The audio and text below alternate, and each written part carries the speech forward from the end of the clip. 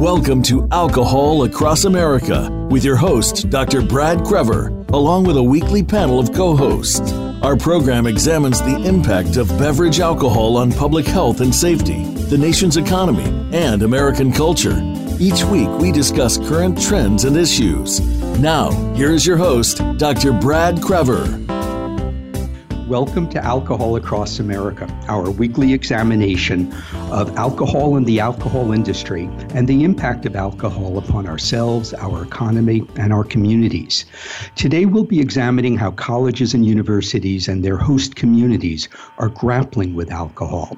I'll be joined by two of my Responsible Retailing Forum research colleagues, Dr. Joel Gruby and Shannon Adams, and two university partners, Dr. Michael Kerm of Miami University and Chuck Lester of Oklahoma State University, to discuss a new initiative to promote alcohol responsibility and safe campus communities.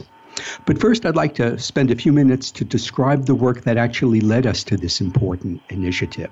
The Responsible Retailing Forum has been researching underage sales and other compliance issues for almost 20 years now. And the challenge has always been, how do we prevent underage sales?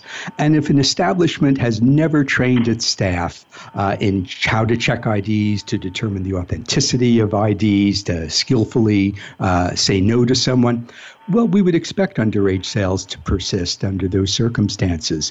But our work has included engaging with some of the large national chains who have very, very explicit policies against selling to minors, and additionally very explicit punishments, typically instant termination, for anyone who violates that policy.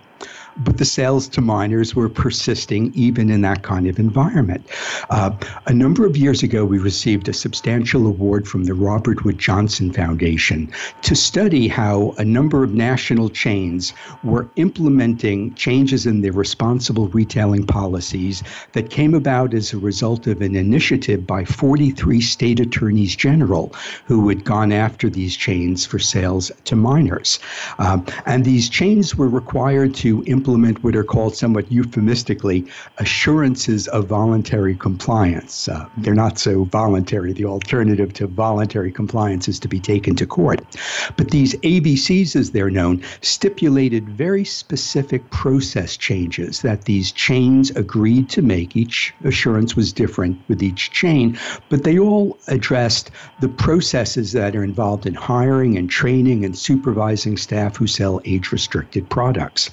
And we did a major project with the ExxonMobil Corporation back at a time when they were still actually managing Exxon and Mobil gas stations and convenience stores. Now, typically, they are all franchises, but 15 years ago, they were corporate owned and operated in many cases. And what we did was to interview people who were working as staffers in these convenience stores and gas stations, about 800 of them, and 200 managers. And half of them were from stores that had never, ever violated the sales to minors laws. And of course, the other half had.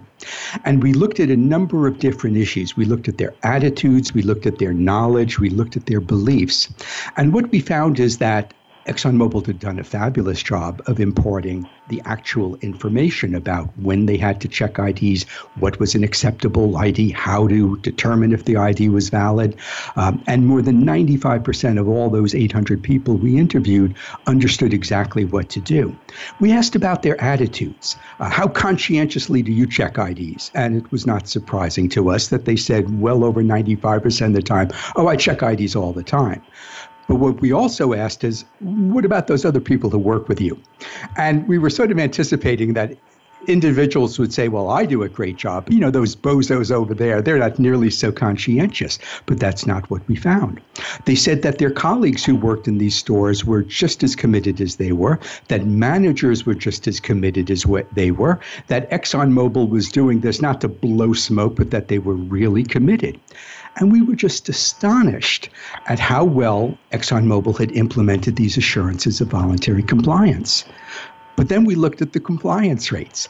And at the time these ABCs were executed by ExxonMobil, mystery shoppers had entered the stores and tried to purchase, in this case, tobacco. And they found that at the beginning of these ABCs, 80% of the times clerks were correctly checking IDs, which means 1 out of 5 times a strange young customer came into a store and wasn't even asked for an ID when he tried to buy an age-restricted product. 3 months later, after the ABC had been in effect, the compliance rate went from 80% to 60%. It had dropped 20 percentage points. And it turned out every 3 months as this data was taken, it would go up and down between 60 to 80, 85%, down again. Very, very variable, and at much, much lower rates of ID checking than anyone had expected. And this was really disturbing. And looking at this from a management point of view, what do you do in the face of this? Train people more? Well, our survey showed that people were already really well trained. They knew exactly what they were supposed to do. Punish them if they don't follow the policy? Well, the policy was already termination, so how do you change that? So it was really perplexing. But what we came to realize is that although they were well trained and committed, the staff were victims of simple inattention. That the job in a convenience store, and this would be true in a liquor store, a package store, it's very repetitive work. You swipe the product, you bag it, you swipe, you bag, and your mind wanders. And it's either you're daydreaming or you're multitasking or something that it's inattention. And so that underage sales really comes about in many cases the same way that an accident occurs in an industrial facility. It's just the mind wanders and it's inattention. So if the underlying problem is inattention, how do you combat it? And mystery shops had been used to send in people to attempt to purchase as a way of observing how effective something was. In this case, mystery shops were used to determine how effective the training was. But we recognize that if the problem is inattention, what if we took those mystery shop reports by young, legal age people and provide direct feedback to the people who were selling at the front line, provide feedback to managers and to supervisors at a higher level, became a kind of intervention. So starting in 2004, Responsible Retailing Forum has been working on developing underage sales prevention model that's based entirely upon these mystery shops. We would send in someone who is of legal age, 21 to 24 years old, and attempt to purchase, in this case, alcohol. And if the staff didn't ask for an ID, even though that person was well under the age that should trigger an ID inspection, it was a violation of store policy. No one was happy, but there was no legal violation of law. There was no actual risk involved. So the managers really liked it because this was educational rather than just punitive as with compliance checks. And we'd send follow-up letters to the managers, and we'd visited places, and we found that the managers would take these follow-up letters announcing the results, and they'd show it to all the people who worked in their place, and they'd say, you see, this is why you need to check IDs all the time. And all the managers saw this program as a great intervention for clerks and servers to be sure that they're checking IDs. Well, that's all true, but it was actually an intervention for managers whose responsibility is to remind their staff on a continual basis of the importance of checking IDs. So the managers like it, the local police liked it because we were preparing licensees on how to pass inspections. License commissions like this. Everyone who was involved in our pilot sites thought it was terrific. But of course, we had no evidence whether it was actually making a difference. So we applied for and received a Small Business Innovation Research Award from the National Institutes of Health to develop and validate this mystery shopper model. And so I'd like to introduce now my colleague, Dr. Joel Gruby of the Prevention Research Center of the Pacific Institute of Research and Evaluation. And Joel directed the evaluation of our ID checking model. Hello, Joel. Hi, Brad. How are you this morning? Excellent, excellent. For me, it's not this morning, though. I'm in Boston. You're in California. Could you describe your work and the work of the Prevention Research Center? Sure. Thanks, by the way, for inviting me to participate in this, the Alcohol Across America. This is very good. I'm a senior research scientist at the Prevention Research Center in Oakland, California. Our center is one of the national research centers funded by NIAAA, the National Institute on Alcohol Abuse and Alcoholism. And we're the only one of their centers, by the way, that focuses on prevention of alcohol problems. We generally take an environmental perspective. That is, we try to figure out how the physical and social environments in which drinking takes place affects problems in consumption. My own research largely looks at underage drinking and drinking problems. So in addition to the work that I've done with the Forum, I've been involved in several large randomized trials that investigate community-level interventions that are designed to reduce underage access to alcohol and consequently drinking and drinking problems. Joel, could you describe what we knew about the effectiveness of mystery shops before our own research? Right. Actually, before we undertook the study you were talking about, the trial, the NIAAA-funded trial, we had really not a lot of solid evidence for the effectiveness of these interventions in the sense of,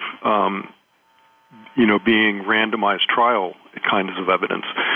There were a number of studies that had been conducted, including my own, that included mystery shops as a part of interventions, but these were kind of broad interventions and might have also included compliance checks, other enforcement, media, education, and so on.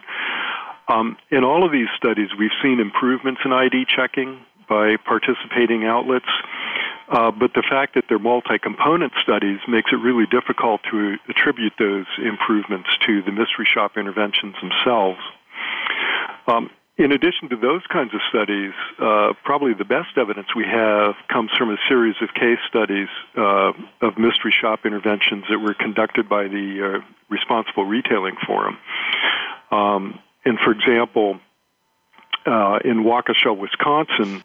And so, Joel, under the SBIR award, we had an opportunity to do a 16-community, 4-state trial where we had pairs of demographically matched communities, 2 pairs each in California, Texas, Wisconsin, and Massachusetts. And we implemented the program in one community while the other served as a control. Could you describe what the research approach and data analysis plan was for the study? Okay, well, the research approach was it's a randomized trial, and we used a crossover design where we assigned outlets or communities actually to receive either an early intervention or to receive the intervention 6 months later, a delayed intervention. And much like the previous studies on the mystery shops, the outcome measures we were looking at were staff ID checking behavior. We collected those data during the baseline and early intervention periods, and then also again during the delayed intervention period. During the delayed intervention period, we only obtained these measures for the outlets in the delayed communities. Mm-hmm. And what did we learn? Well, the analysis, fairly complicated set of analyses here, Brad, because the outlets are nested within communities, which are nested, observations are nested within outlets within communities within states.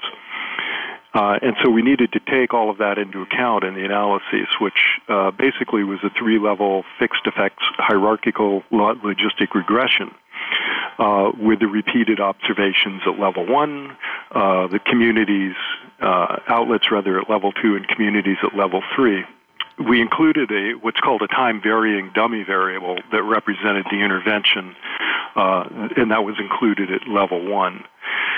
The variable was coded as 0 for the early and delayed groups during the baseline, 1 for the early intervention group, and 0 for the delayed intervention group during the initial intervention period, and then 1 for the delayed group at the delayed intervention period.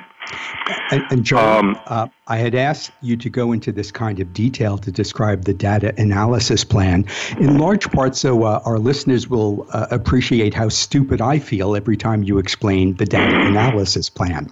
But also to sort of flag that People like myself throughout the country are working in public health and prevention, and we're relying upon evidence-based research. And I just wanted people to get a feel of what that evidence actually is. It's very, very sophisticated, and the NIH has been spending our taxpayers' dollars very, very wisely. We're going to take a short break right now, and then I'll ask Joel to talk about what the results were and how we're applying this now to colleges when I introduce Shannon Adams as well. This is Brad Crever for Alcohol Across America.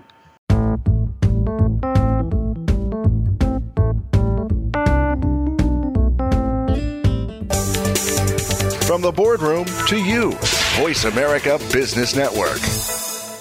Responsible Retailing Forum is a leader in the industry, bringing together public and private stakeholders, regulatory and enforcement agencies, attorneys general, public health agencies and producers, and community leaders and researchers in order to identify and promulgate best practices for responsible retailing and engage the stakeholders in examinations of responsible retailing policies. For more information on RR Forum or its partners, or how your community can get involved, please visit rrforum.org. It's time to take charge of your own career path. But how do you get started? First, tune in to The Career Confidant with Marie Zimenoff. Each show will feature national business leaders, tips and insight from Marie and her guests, career management tools, and a weekly career smart tip. She'll help you move forward, earn that promotion, get hired into the career you want, and brand yourself. The Career Confidant is broadcast live every Monday at 3 p.m. Pacific Time, 6 p.m. Eastern Time on the Voice America Business Channel. Have you become a member yet? Sign up now to become a member of Voice America. It's always free and easy. Plus, you get to take advantage of some great member benefits. Get unlimited access to millions of hours of on-demand content across all of our channels. Keep track of your favorite episodes, shows, and hosts in your own customizable library. Find out what shows you might be interested in based on your favorites. Plus, you get insider access with our newsletter. Membership gives you more. Sign up at voiceamerica.com and click Register at the top right.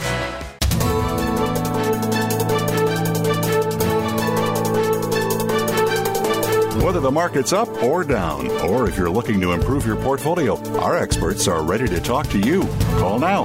Toll free, 866-472-5790. That's 866-472-5790. Voice America Business Network.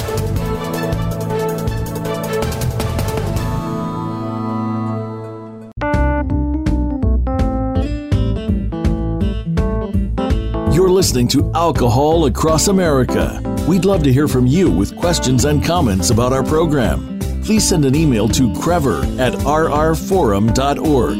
That's KREVOR@rrforum.org. Now back to Alcohol Across America.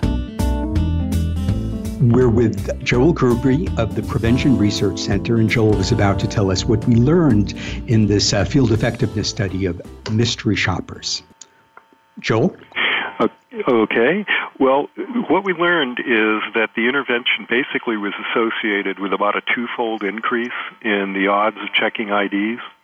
So, for example, the ID checking rate in the early intervention group increased from an average of about 80% during the baseline to 90% during the initial intervention period, and it achieved a 95% rate by the end of the early intervention phase. In the delayed intervention group, we saw a very similar pattern. The rate of ID checking increased from about 80% to 88%, with a peak of 94% at the end of that phase. So, in essence, we have very good evidence now in a randomized trial that these interventions work and improve ID checking behaviors. One other thing we did, Brad, that I'll just mention quickly, is we were also interested in the difference between on-premises and off-premises outlets because we thought there might be a difference in how well they responded to the program. But what we found, in fact, was that both types of outlets increased ID checking rates during the intervention period, with each achieving about 93 to 95% pass rates by the end of the program. Thank you, Joel. And I hope you'll stick around because I'll want to ask you some more questions towards the end of the program. One other thing we learned, but just very anecdotally, is that many of the licensees would come up to us and say, we're really glad to be doing this work with you. We think it's important to prevent underage sales. But then they'd say in a very kind of surreptitious way, so no one overheard them, our biggest problem isn't underage sales. Our biggest problem is what they said was intoxicated customers.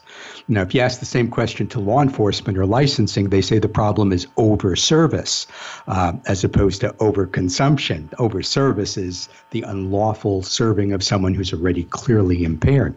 And so as a result of this anecdotal information we were receiving, the Responsible Retailing Forum has been developing a similar mystery shopper program for over-service in which we use pseudo-intoxicated mystery shoppers who attempt to purchase or be served alcohol while exhibiting signs of very obvious, distinct intoxication.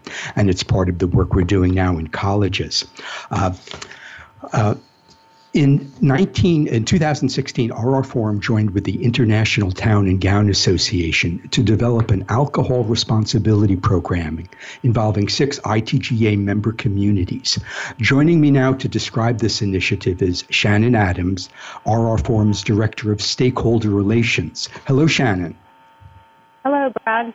Hello. So my first question, Shannon, is it says something important about our field that we need a director of stakeholder relations, doesn't it? Yeah, it really does, Brad, because community-wide compliance with alcohol sales laws is just so important to the work that we do, but also so important to the entire community that wants to have a safer community. So it really does take a village to accomplish what communities need to ensure safer communities regarding alcohol policies, alcohol sales policies, server training, and just overall compliance. Mm-hmm. So we've been working in communities across the country for many years, and our community stakeholders really, in both variety and number, continue to grow. Mm-hmm. We generally begin working with a working group already committed to tackling community alcohol issues, and we build from there. So we've learned a lot from them as we move into new communities. Mm-hmm. We're able to apply that to each new community. So we've always reached out to city officials, local alcohol licensing boards, and state regulators, and certainly the college and university representatives, including a lot of their departments, the residence halls, student affairs, campus safety, even Greek life, and often students themselves. We really have had a lot of pretty impressive students, and many thoughtful suggestions come from them, but we also try to include some stakeholders that we hadn't considered in earlier work, like local parent groups, neighborhood associations, sometimes even media representatives who join the effort not to cover the story, but to be part of the story or part of the solution. And that was new to us, definitely. Chamber of Commerce looking to support their local businesses. Even faith-based organizations are often great support for the community's efforts. And, of course, the retailers and their industry partners and health and prevention professionals are always included in everything we do as well. So really, every community looks very different in its stakeholder makeup, but all are important to the success of the community effort as a whole, not just to be aware of what's going on in the community, but to put their knowledge and experience to work towards that safer community that we're all looking for. But anyway, these people really become great teams and toward real community-wide compliance, and we're always happy to be a part of that. Mm-hmm. Shannon, would you describe the Alcohol Responsibility Program and the 6 pilot sites? Sure. The Alcohol Responsibility Program is based on RR Forum's community responsibility model, which is a model that recognizes that alcohol responsibility has a component for both individual licensees and the entire community. We've learned that every community is different, and it really is important to identify the needs and challenges of each community by developing communication and cooperation among town and gown stakeholders, licensee trade associations, and their industry partners. So as we've implemented the Alcohol Responsibility Program in the 2016-17 academic year, 6 international Town and Gown Association members are piloting the project with us. And those campuses are Cal Poly in San Luis Obispo, California, University of Colorado in Boulder, Colorado, Miami University in Oxford, Ohio, Oklahoma State University in Stillwater, Oklahoma, Oregon State University in Corvallis, Oregon, and University of Massachusetts in Amherst, Massachusetts. And they are all working very closely with us to build successful community-wide programs. And an important component of the program is the use of mystery shops, which we talked about a little bit. So first, we conduct ID checking mystery shops of a random sampling of retailers and serving establishments with confidential feedback to those inspected. They're the only ones who receive the results. And next, we conduct pseudo-intoxicated mystery shops, which are visits by actors exhibiting signs of obvious intoxication. Again, individual results are confidential. Then the licensees are encouraged to have their staff take a short online interactive training on recognizing and skillfully refusing service to obviously impaired customers. And then, following those shops up, we communicate with licensees and other community stakeholders on a very regular basis, offering not only the mystery shop reports, but also we assist the community in building their best alcohol sales practices, which includes some suggestions on advice on what to do if you detect a fake ID or if a server is faced with an intoxicated customer who may need a ride home, or simply knowing when to call for assistance from law enforcement. So again, this allows those stakeholders. Yes, go ahead. I just wanted to amplify that, Shannon, that typically what happens is you have 100 licensees in a community, and each individual licensee has to determine on his own, how do I deal with this issue? What do I do if I see a fake ID? What do I do if there's an intoxicated customer? And to be able to provide guidance for the entire community, to create basically a system for the entire community that 100 different licensees can participate in, is much more effective than asking 100 individual licensees to come up with their own system. Right. Yeah. Right. But again, that's why building these stakeholder groups is so important, because it allows each one of the stakeholders to talk with each other to determine the best ways to handle those alcohol issues. And we get to explore then the community-specific information for alcohol retailers, such as local server training opportunities and other resources available to them as well. So keeping them talking and working together on a regular basis has just been so important to this program. Thank you. And Shannon, I'd now like to ask one of our partners in this effort, Chuck Lester of Oklahoma State University, to join our conversation. Hello, Chuck. Hi, Brad. Hi, Shannon. Hello. Chuck, what is the drinking culture in big Division I college communities like Stillwater, Oklahoma? Well, I mean, I think that the NIH has said a lot about drinking culture in general at colleges. 60% of college students report drinking in the past month. 2 out of 3 of those have engaged in binge drinking during that same time frame. So when you start to talk about big D1 schools, the issue really becomes scale. In Stillwater, we have about 24,000, almost 25,000 students on campus in a community of 45,000. So if you go by the NIH's numbers, at any given time, you've got about a quarter of your population, almost 10,000 people who are engaging in binge drinking over the course of a month. That becomes a pretty large concern as far as community relations go, and student performance, obviously. Those kinds of things are paramount to the sort of town-gown relationship that has to take place in college towns like Stillwater. Wow. That's a jolting way of expressing the degree of serious drinking. Chuck, what is your role in all this? So I come at this from the point of view of a public health, I guess, a prevention specialist. I run a grant that seeks to create these community coalitions to look at different issues in the community. So the initial sort of drive of ours was to look at ways to possibly prevent or curtail underage drinking in Payne County, which is where OSU Stillwater is. So I work with a group of community stakeholders that are sort of spread across the community. That we do have a very positive and strong participation from the university, several well-placed folks who are very concerned and trying to make a positive difference. And essentially, that coalition will then look at the data that exists, our local data, and try and make some decisions and identify some interventions that might work and be culturally competent for us, and get those implemented. Mm-hmm. Stillwater has very frequent law compliance checks to enforce the age 21 legal purchase age, as do many major college campuses. And so it's no surprise to us that licensees check IDs fairly regularly. Could you describe what happened when we conducted our regular mystery shop program that Shannon described before, and then what happened when we tried to determine just how carefully that the IDs are being checked? Absolutely. It was, kind of an eye-opener. As you described, our licensees are pretty well-versed in the idea that people are watching. So, and also, I should say, they generally speaking try and do the right thing anyway. But the actual act of asking for an ID, having it pulled from a wallet and having the door person hold it and look at it is very common. It's widely practiced, and for all the reasons that you mentioned previous. And so our first round of mystery shops sort of backed up what we already knew, especially places that use door people, that's kind of their job is to check IDs before people came in.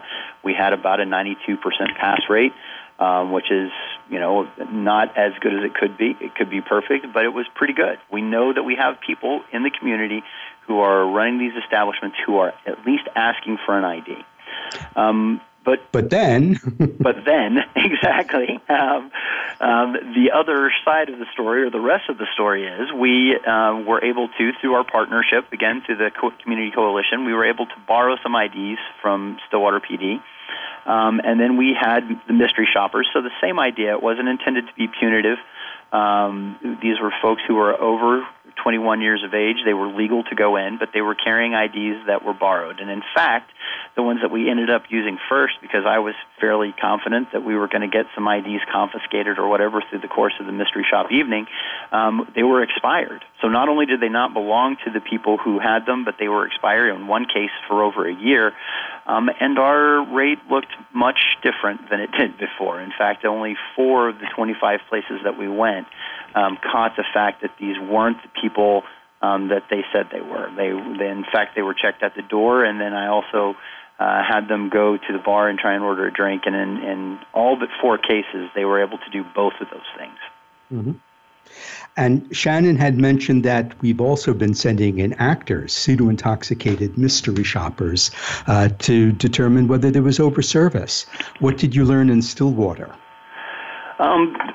Pretty much exactly the same thing. We knew on that piece that was likely to be more prevalent, and certainly we did, especially among the cohort of the pilot project schools, we did okay, but certainly nowhere near where you'd like to see. I mean, it's a little alarming that somebody, and having watched them happen, these are fairly obvious clues that somebody should be picking up, that these folks shouldn't be served, and they consistently kind of are.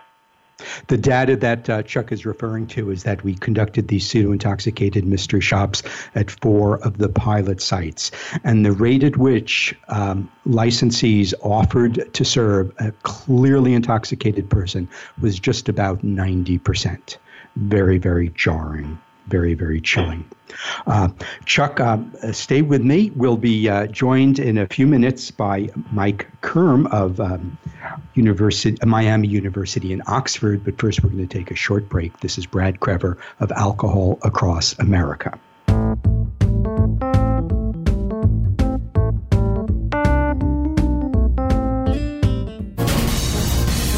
Voice America Business Network, the bottom line in business.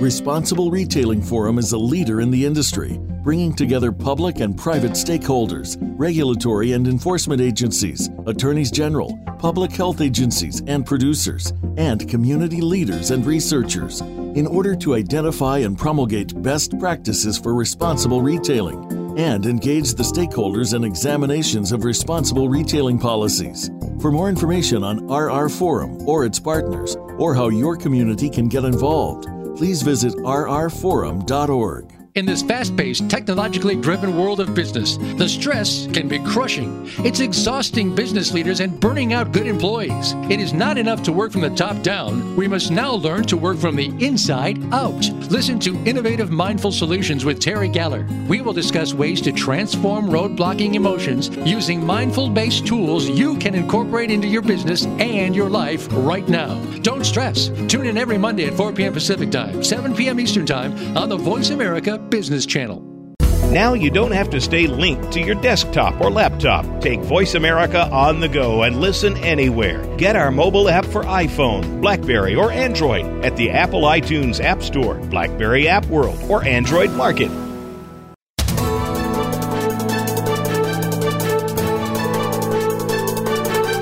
Whether the market's up or down, or if you're looking to improve your portfolio, our experts are ready to talk to you. Call now toll free 866-472-5790. That's 866-472-5790. Voice America Business Network.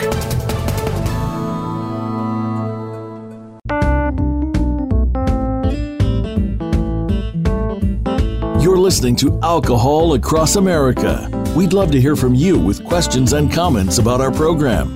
Please send an email to krevor@rrforum.org. That's KREVOR@rrforum.org. Now back to Alcohol Across America. This is Brad Krevor of Alcohol Across America, and we're now bringing in our final guest, Dr. Michael Kerm, who's the Dean of Students at Miami University in Oxford, Ohio. Hello, Mike. Hello, Brad. How similar is the drinking culture in Oxford to what Chuck was describing about Stillwater? Oxford's different from, and Miami University are different from Stillwater in part because the Miami University student population approximately doubles the size of the permanent residents in Oxford, so we're a small town. And that size in our geography actually plays a role in the differences across the community. Of course, there's similarities that are predictable for everyone on the call today. Students enter Miami largely as non-drinkers. This reduces over time as they spend time on campus. We have binge drinking issues just as Chuck and the other schools in ARP do. The similarity that I see with Chuck, particularly with respect to the ARP program, is that we expected, and the tests confirmed, that our permit holders do a good job of checking IDs. Now, after we looked at those results and we then looked at them against the observation that we have that the peculiar nature of Oxford geography is that one block off of campus puts you into the Uptown Business District in Oxford, where, just because of geography, the two largest density undergraduate drinking establishments exist across the street from each other. And this is a highly visible focal point for drinking in the community. And in fact, the data that we have locally suggests that a high proportion of Miami first-year students actually consume in bars, which was a little paradoxical because we thought that our permit holders were checking IDs, and in fact this was confirmed. But this raised an issue that probably most schools experience, but maybe more acute in Miami, and that is the prevalence of very high-quality fake IDs. Mike, I don't even call them fake IDs anymore. They're IDs that pass muster in terms of electronic scanning devices in many cases. They're simply not authentic. They don't actually belong to that person. They've certainly changed a great deal over the past handful of years. Much of alcohol... Go ahead, I'm sorry. Yeah, they certainly have. And I would say that in our experience with Oxford PD and MUPD that very closely cooperate in our efforts to reduce high-risk consumption, there are high-quality fake IDs that can't be identified by some of our best police staff members except by calling them in. Much of alcohol responsibility takes place at the level of individual licensees who sell and serve alcohol. And Chuck works with them. I know he teaches RBS, Responsible Beverage Service Training, to those licensees. And we work with individual students who've abused alcohol. How do these same problems look to you at the level of the entire university? We see these issues at our university, and the point that we're emphasizing at our university is that as we try to reduce high-risk consumption and the negative consequences of high-risk consumption, it's important, as Shannon pointed out earlier, we have to have everyone at the table, and that's clearly one of the significant benefits of the ARP program that we went through and the other schools went through, is that to get the permit holders at the table, we have the city at the table and the university at the table. That is critical in our efforts, because high-risk alcohol consumption is not a Miami University issue. It's not a college issue. It's a community issue, and we need to address it as a community. And in fact, importantly, we also need to engage the students in this in a significant way. And that's really a point of emphasis for us right now. The students need to know why we care about this issue, and they need to be partners in helping us come up with ways to intervene and reduce high-risk consumption. And Mike, what about the other stakeholder constituency that's really a part of this, but not actually present on campus with you? And I'm referring to the parents. I learned the Latin term in loco parentis when I went to college, but you're sort of in place of the parents. What about them? Indeed, and research shows, and parents are surprised when you point this out to them, that parents continue to have an influence on the decisions that their college-age students make that extend, I would argue, beyond what university educational efforts can accomplish. So at Miami, we have a parent office, and we have really ramped up our connection to parents in the last 2 years, largely through live webinars that get taped that parents can then access whenever they would like, and also videos that parents contribute to the production of these videos that help to give parents tips about how to talk to their loved ones about consumption of alcohol and high-risk alcohol use. We consider to be parents a very critical ally in our efforts, as you pointed out.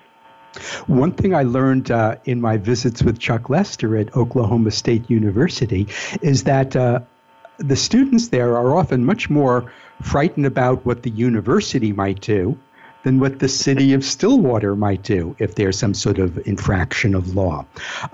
Is that true in Oxford, and how do you use that power? That is, I think, believed to be a universal truth without precise empirical validation. Everyone agrees that that's true. The police agree that that's true. And the way in which this impacts our efforts, I would just quickly say a couple of things on that. One is we have what I would consider to be a fairly standard school judicial policy as it relates to alcohol use, and that is we have two types of alcohol violations, effectively a major and a minor, and if you have two major violations, you're suspended. Of course, as educators, we don't look at this as punitive. We believe that if somebody has two infractions of a major type, that they're not benefiting to the greatest extent from their time on campus and they need some time away. If you have three of any violation, you're suspended. And of course, students don't want their time on campus interrupted. And then recently, what we've done that relates back to the visibility of the drinking issue is there's a residential community that surrounds the Uptown Business District. This is almost exclusively student rentals now. And the students have highly visible front yard house parties, which help to distort the drinking norm that other students perceive, and also has a negative impact on the way that visitors and the community view Oxford and Miami University.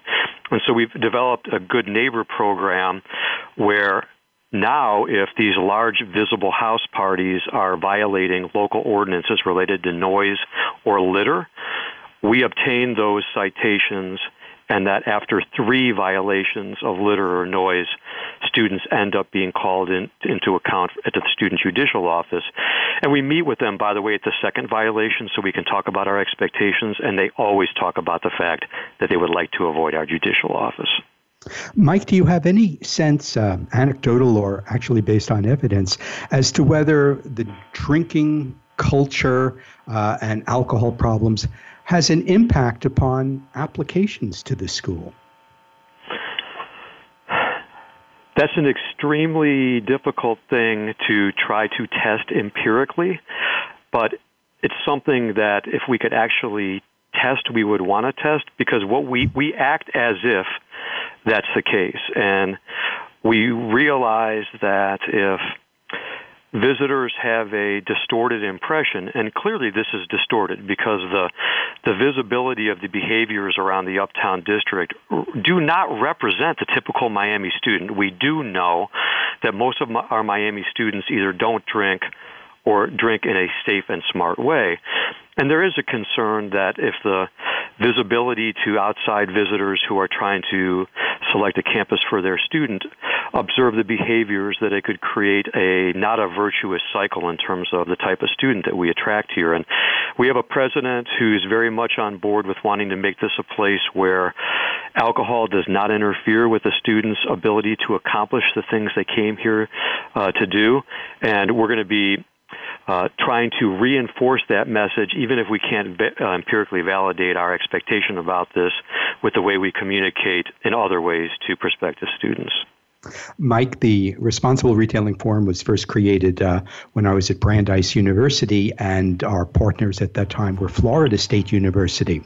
And Florida State University had a reputation of being one of the leading party schools in the country.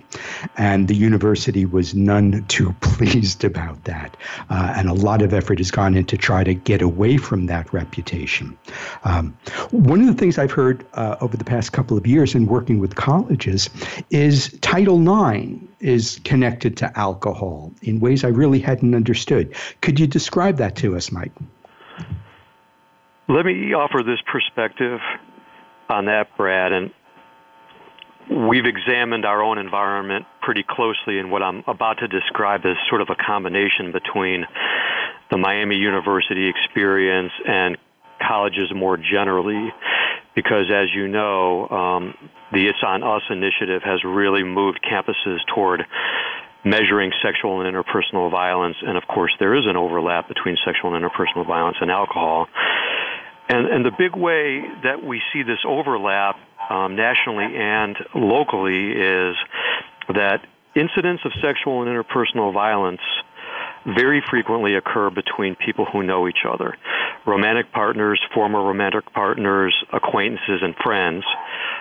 Is up to 80% of the incidents linked back to people who know each other, and they originate in environments where alcohol is present, even if alcohol isn't being used by those involved in the incident. And so what that means is where these things are originating would be at a house party or at a bar where we have students who are out with friends. They're feeling comfortable with their friends. Their friends have their networks there.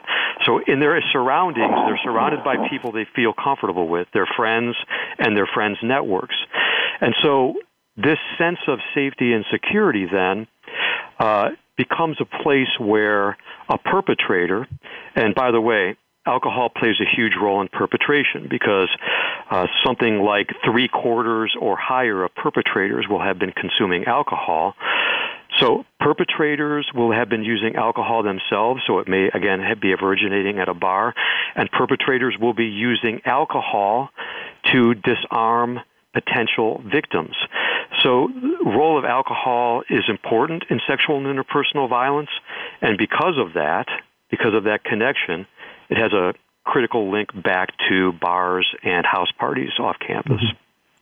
Mike, I'd like to ask you and then ask Chuck as well.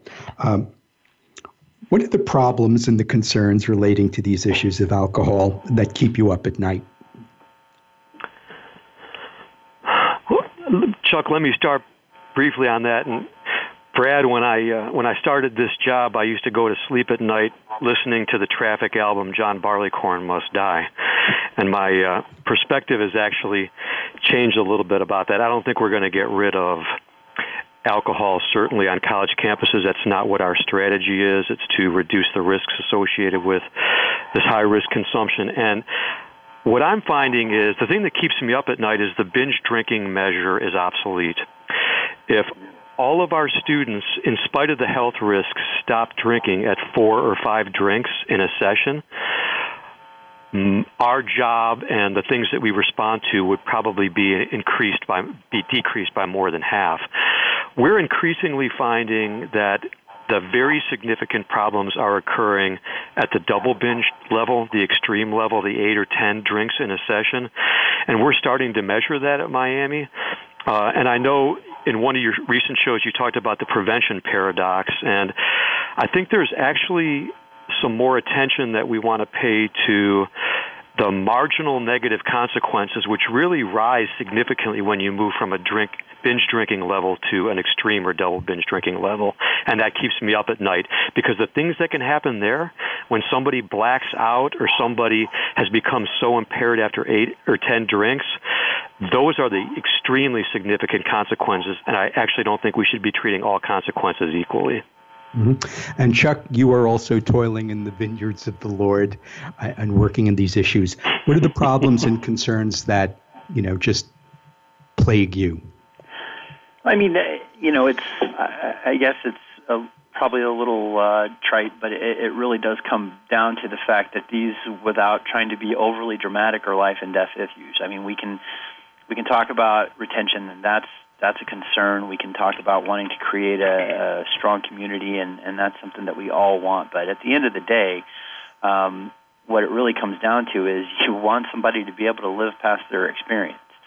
And we know it happens. It doesn't happen frequently, and I don't want to be a chicken little, the sky is falling kind of person, but as far as the things that keep me up at night, it's certainly that piece of it. And it doesn't just come down to the actual mortality.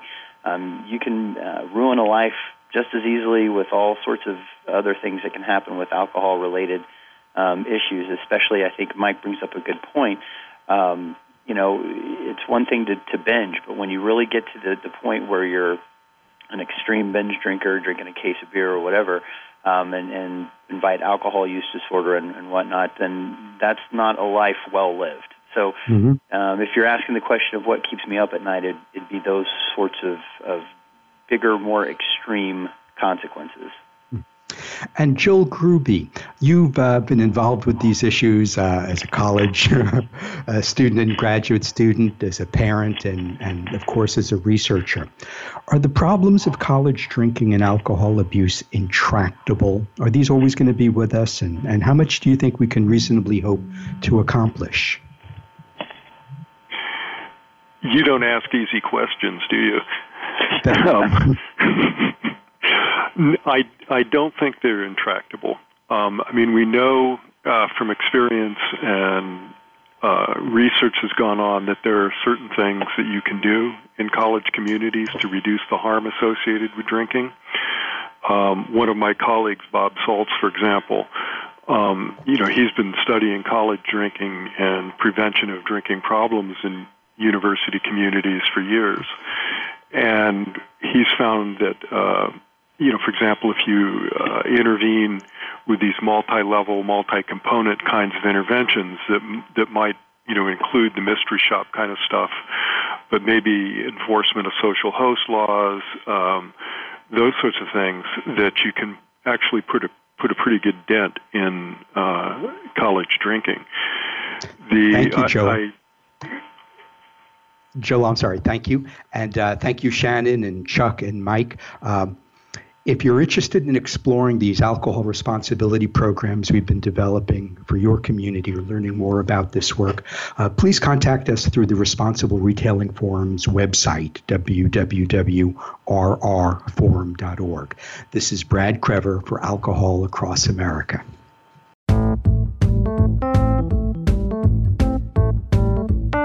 Thank you for joining us this week for Alcohol Across America. Please join Dr. Brad Crever and another weekly guest expert next Monday at 1 p.m. Pacific Time and 4 p.m. Eastern Time on the Voice America Business Channel. Until our next program, be safe and have a great week.